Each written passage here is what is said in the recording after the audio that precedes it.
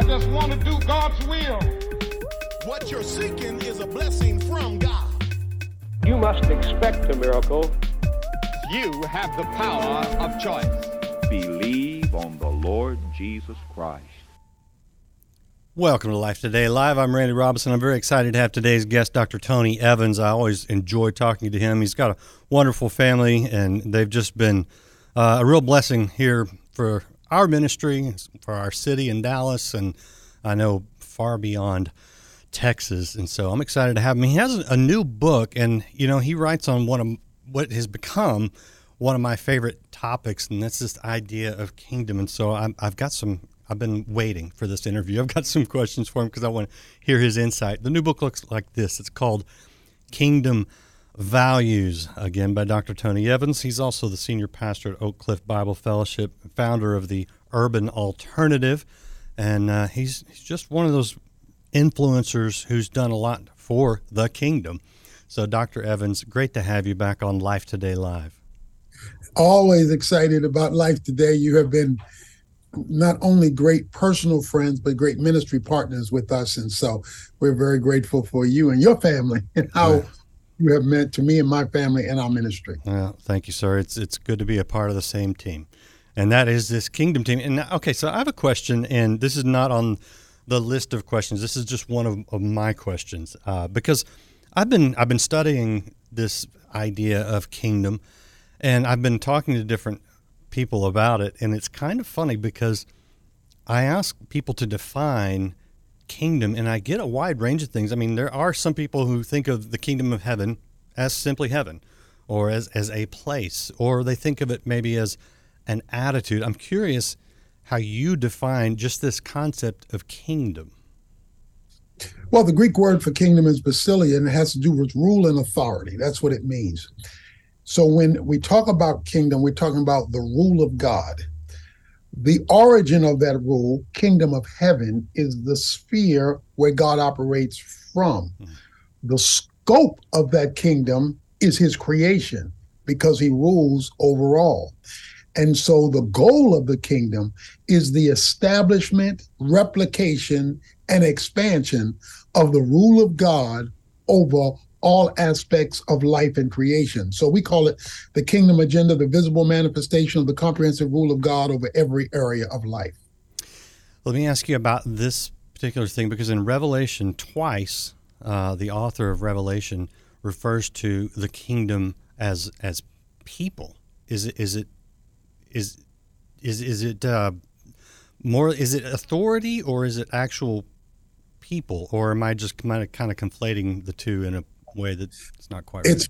It's people reflecting and implementing the authority of God in the sphere of life. Gotcha. So the both are connected together when we become kingdomized. It's interesting in the book of Acts, when the church starts, it says between Jesus' resurrection and his ascension, he spent 40 days teaching about the kingdom of God. Yeah. And then the last two verses in the book of Acts says Paul received all who came to him, and he taught them and preached to them about the kingdom of God.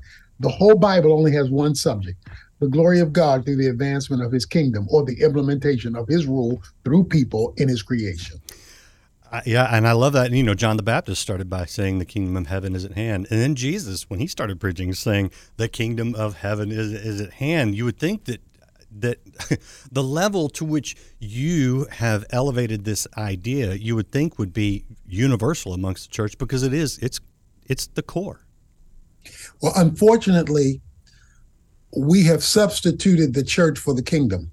And the church is to facilitate the kingdom, but the kingdom is much bigger than the church. And the moment you do that, you have this illegitimate separation between sacred and secular. In the kingdom, everything is sacred. There's no such thing as secular. Oh, wow. Now that's a big statement. And I think that resonates. That resonates very true. Okay. This idea of kingdom values, the subtitle says character over chaos. What are you exploring in this latest teaching that you have on this kingdom? What we're trying to explain is that when God's kingdom truth, as revealed in his word, becomes the standard by which all matters are defined because biblical truth is an absolute standard by which reality is measured. It's not my truth, it's not your truth, it's the truth. Okay? You can only have an absolute standard by an absolute person. There's only one absolute person, and that's God himself. When God's standards govern our decisions, it changes how we operate, how we think, how we feel, and how we operate as people, which affects our character. We have a flawed value system operating today, certainly in the world, but also in the church, where we have adopted many of the values, coded them with Christian language, coded them with churchanity, and we have falsified the values of God in order to accommodate the culture, and therefore have lost divine authority in the process. So what I try to show in the book is the relationship of truth to character, and when that truth imprints itself on character, using the Beatitudes, then there's a transformation of who we are and how we operate. Specifically, what would be some of the things you're seeing in the church that are not kingdom values, but are adopting worldly values and putting religious language on them? Well, let's take the definition of marriage. Not only has it been redefined in the culture, but people are getting divorced by illegitimate grounds. People have defined their roles as men and women illegitimately, or the relationship, how they're to operate in family illegitimately, because they've been getting this. There is a illegitimate feminization of who women are and males, or who males are. The parenting style. I mean, you have parents who are not negating the teaching that the children are getting in a lot of our educational institutions. They're just bypassing it. And they're getting flawed in their thinking, which means they're going to be flawed in their operation, which ultimately will lead to bad character. So some of them are subtle, some of them are overt. A mist in the pulpit is a fog in the pew. So if the pulpits are not training our people to think biblically, then we're going to have flaws in how people operate in the church. Then politics, we become more Democrat and Republican than Christian. And so we've allowed illegitimate divisions, or the racial division. Almost every area has some snippet that has infiltrated the church and dumbed down our uniqueness. Yeah. Now, you mentioned Democrat and Republican, and we know there's a division there. I'd like you to relate, if you would, for our audience, your analogy that I appreciate a lot. Of course, it's a football analogy, so I get that. But I've heard a lot of people go, I get it now, because they think of the teams on the field, and you point out that that's really not the way we're to operate as, the team in this color or this color, Democrat or Republican. Walk through that if you would. Well, I call it the third team on the field. They have these two competing teams. They're never going to get along because their goals in two different directions. But in every football game, there's a third team, the team of officials. And they're on the field, but not of the field, because they belong to 345 Park Avenue in New York, where the NFL offices are. Their job is to represent the office up there and the chaos on the field of play. And they should be distinct. They got their their black and white jerseys on. They don't don the jerseys of either team, because they're only concerned about the book that is given to them to make judgments on the field by the kingdom in New York. And once they veer from that book, then they've illegitimized their role. And we have illegitimized our role by becoming so attached. I say in my book on kingdom politics, I say we should be kingdom independents. Mm-hmm. So that means Democrat light, Republican light, because we're not totally committed to any of the competing teams, because we belong to another kingdom. Yeah, I love the clarity of that. Now, for further clarity, what you're suggesting is not that we get off the field, but it's that we are actively engaged. It's just that our loyalties lie in God's kingdom, not on one team or the other. Yeah, how do we influence every area, the political, the educational, entertainment? Because I know you and your family have done this. How do you position that, the influence of God's kingdom through His people on the world? Our job as salt and light is to bring God's perspective into the culture. We are to lovingly, but with clarity, bring God's perspective on whatever the issue is to that area through our expertise, through our excellence, and through our communication. Now, we have to understand, just like a team on the field, you're going to get booed sometimes. They don't like the call you made. Right. But you're not there to be popular. You're there to be correct. And so our job is to reflect God's and how we operate and in what we say and teach. And the problem is we want to be so accepted by the world that we have become unacceptable by the Lord. Ouch. That's a bad place to be. Yeah, that's not a great place to be. No.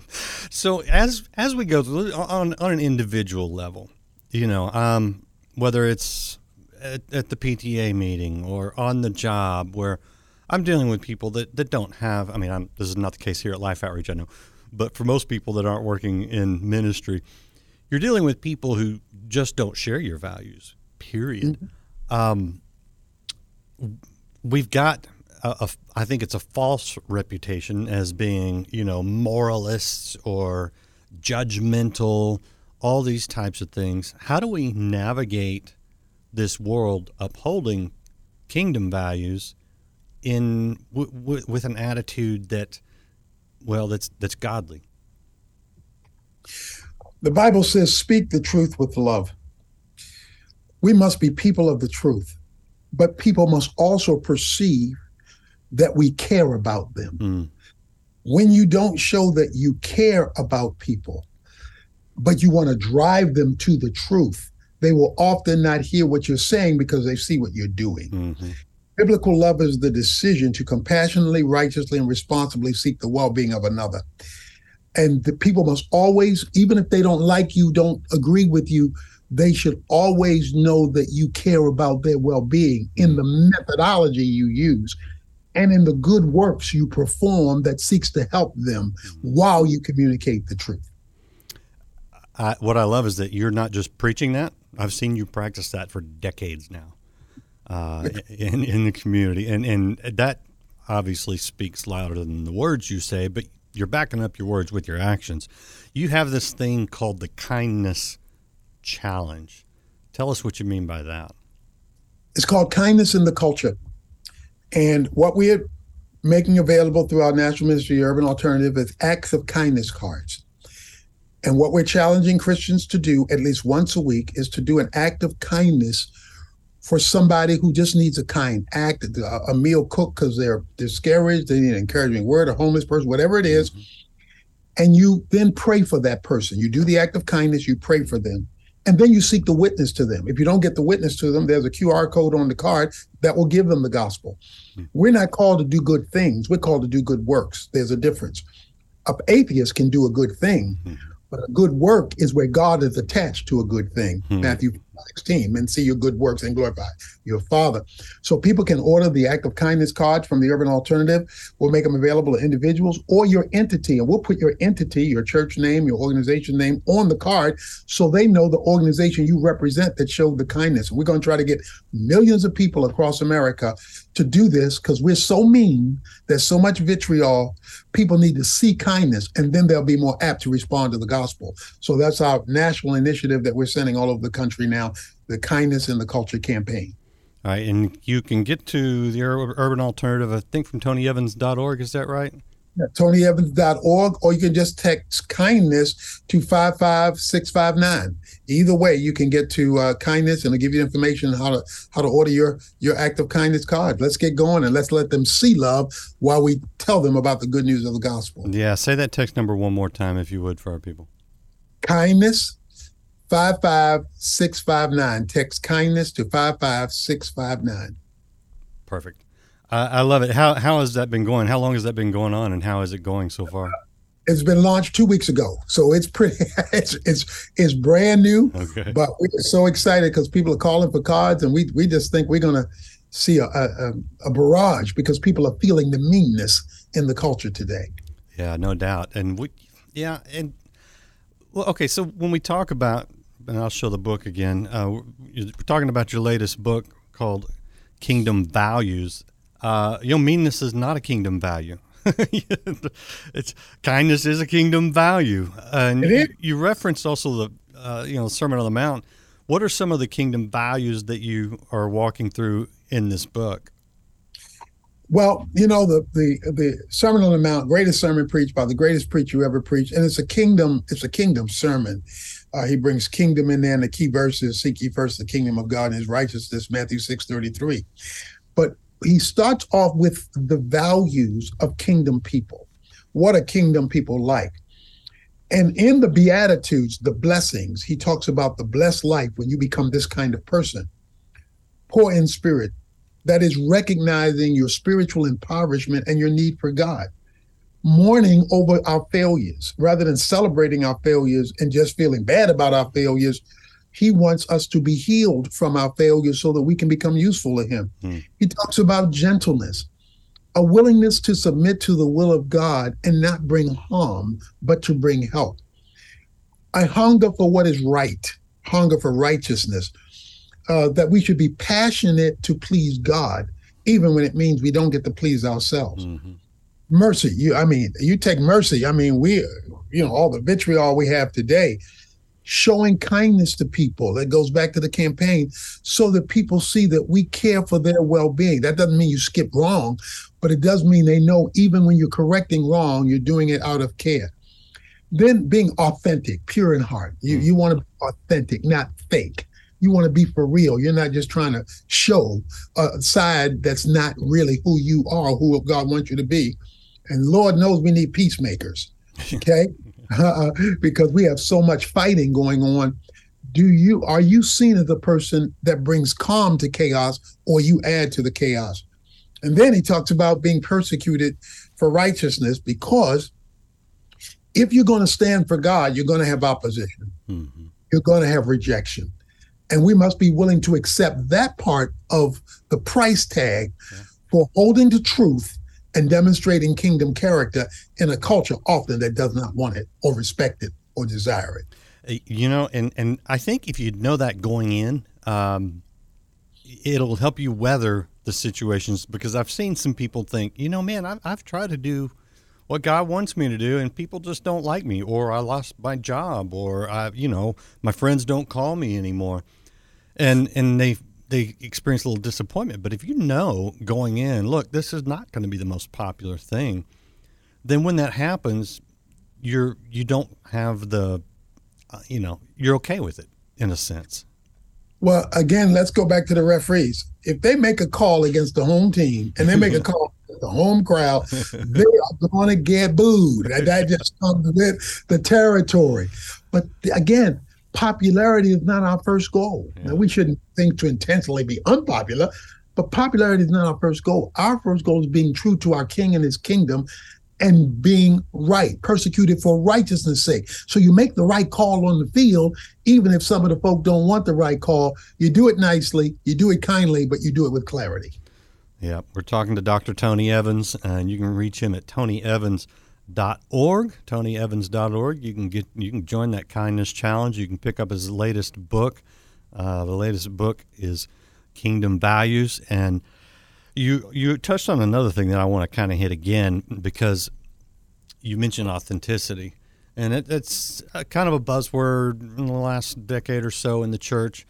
It's obviously, scriptural. We have to be authentic, which means allowing the kingdom values to pervade your own life before you go preaching them to everybody else. But there is this weird thing in the culture these days, and I've seen a little bit of that creep into the church. We call it virtue signaling. And as you were talking about all these characteristics and the good works that follow them scripturally, I'm reminded of how, Jesus, I think it was one of the Pharisees he admonished, that said, don't do these things for public show. Let your good deeds, be, I forget the exact phrasing, but he's basically saying don't virtue signal, Have you seen a little bit of this in the church at times, maybe kind of trying to please the culture by making me look good when it's not necessarily authentic? We have to understand that Paul said it in 2 Corinthians 5, that his goal in life, he says, is to please the Lord. Yeah. So until that becomes our primary goal, we won't be authentic in our relationship to people, because we will subject ourselves to people even when it doesn't please the Lord. But if we please the Lord in our relationship with people, people are going to be better off, because we're going to be the agent of transfer, the heart of God, the love of God, the truth of God to people in the name of God. Yeah. So that's the best kind of virtue to signal, and that is to let people see God's heart working through us. People don't want to know how much you know until they know how much you care. So when people see that we care for them, and then we give them the truth side by side with that, then we are giving them legitimate virtue. Because what a lot of times we do is, in the name of wanting to be liked, we negate the truth. We allow the truth to be hidden, or we're so weak with the truth, people don't know that God has a final word on the subject, that he's spoken and has not stuttered. There are two answers to every question: God's answer and everybody else's. And when everybody else disagrees with him, everybody else is wrong. So that needs to be crystal clear, but it needs to be crystal clear with a heart. You know, when the lawyer asked Jesus, okay, what's the great commandment? He says to love God with all you got and love your neighbor as yourself. The lawyer says, okay, well, there's so many problems, too many people in the world. Who is my neighbor? And then Jesus answers, your neighbor is the person whose need you see, whose need you feel, and whose need you're able to meet. When you see it, feel it, and can address it, that's what God expects us to do in his name. And when we get to do that as a way of life, again, it's our whole kindness campaign. When we get to do that, then people will see that we really do love God and are not just talking a good game. Yeah. And that's important. Personal question for you, because, you know, over in Oak Cliff and with the Urban Alternative, with a TV show even, but especially there in your community, you've been preaching this, again, for decades, but you've been practicing it as well.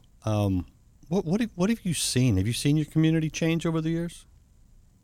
Well, I think people would say that our footprint here has invaded the community, not only with our spiritual messaging, but also finding jobs for people, educating people, providing counseling for distress and struggling. Our Free at Last, helping people with various kinds of intense struggles and addictions. So what we try to do is, in our proclamation, have ministries that demonstrate that we are here to make life better for the people God allows us to minister to on every level. And that is, you know, we have a mantra at our church, and it's called, we want to build kingdom disciples who function as kingdom servants in order to make a kingdom impact. Yeah. Kingdom disciples, kingdom servants who make a kingdom impact. And therefore, they take their act of kindness cards and they make them available. I'll tell you, one lady, she was having trouble getting her bags in the car. And she had a physical limitation. And so one of our gentlemen was at the store, and he helped get her in the car. He offered to pray for her. He handed her an act of kindness card, and she said, oh, you must be from Oak Cliff Bible Fellowship. This is the third card I done got. So we're getting a lot of love from our church members. So that's the kind of thing. And then, you know, we can share the gospel. So when that packages together, then it becomes an exciting movement. And we've been able to do that in Oak Cliff, and now through our campaign, hopefully we can do it across the nation.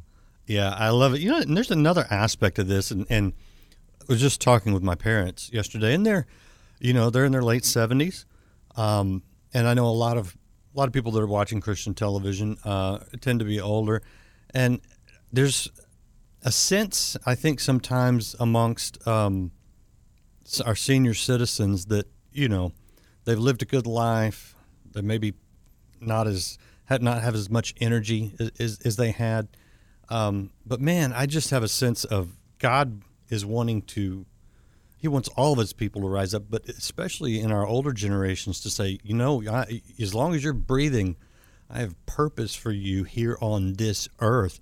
And when I hear what you're talking about, I think, man, there is huge power in our senior saints to go out and demonstrate the kingdom values fearlessly in the communities. I don't know. Do you run into that some when you're ministering there? Well, I'm part of those seniors you're talking about now. I wasn't going to say that. I can identify. But yes, here's what a senior needs to know. How you end will have a lot to say about what God says to you when you meet him. The Bible talks about ending strong. So even if you haven't been all you've wanted to be up until this point, many a football game has been won in the last 2 minutes or the last quarter, even if they would lose it for 3 quarters, because they got that 2-minute offense, they stopped huddling, and they went for it.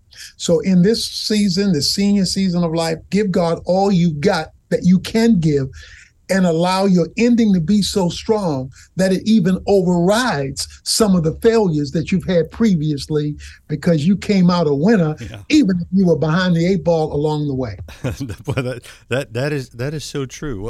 Who was the Super Bowl? The Falcons, I think, against the Patriots several years ago. They led the whole game. New England was losing the entire game, and then here they come in the last few minutes. And they finish strong, and they're the Super Bowl champions. Nobody remembers the other team anymore. Right. Dr. Evans, I appreciate your insight, your wisdom. Appreciate you living it out as well. Is there anything you want to add before I let you go? No, well, I'm just grateful for life today. I'm grateful for what you mean to us. And again, people can find out all the things about the kingdom that we have. We got a bunch about the kingdom at TonyEvans.org, as well as the Kindness Campaign. And we consider ourselves servants. So any way we can serve you, to serve others, is what the kingdom is all about. Well, yeah, you guys have been, your family, your church, your whole ministry, a wonderful service. And again, I appreciate your time. Thank you, sir. Thank you. Appreciate you guys out there watching. Join the Kindness Campaign. Go to TonyEvans.org. I mean, what a great thing to do. Start it in your community, in your church. Start it in your life. Some people get enthusiasm. Come back. We'll see you again next time here on Life Today Live. They want to live the way they want to live and have the Holy Spirit as a bit of something extra. The Holy Spirit must be Lord.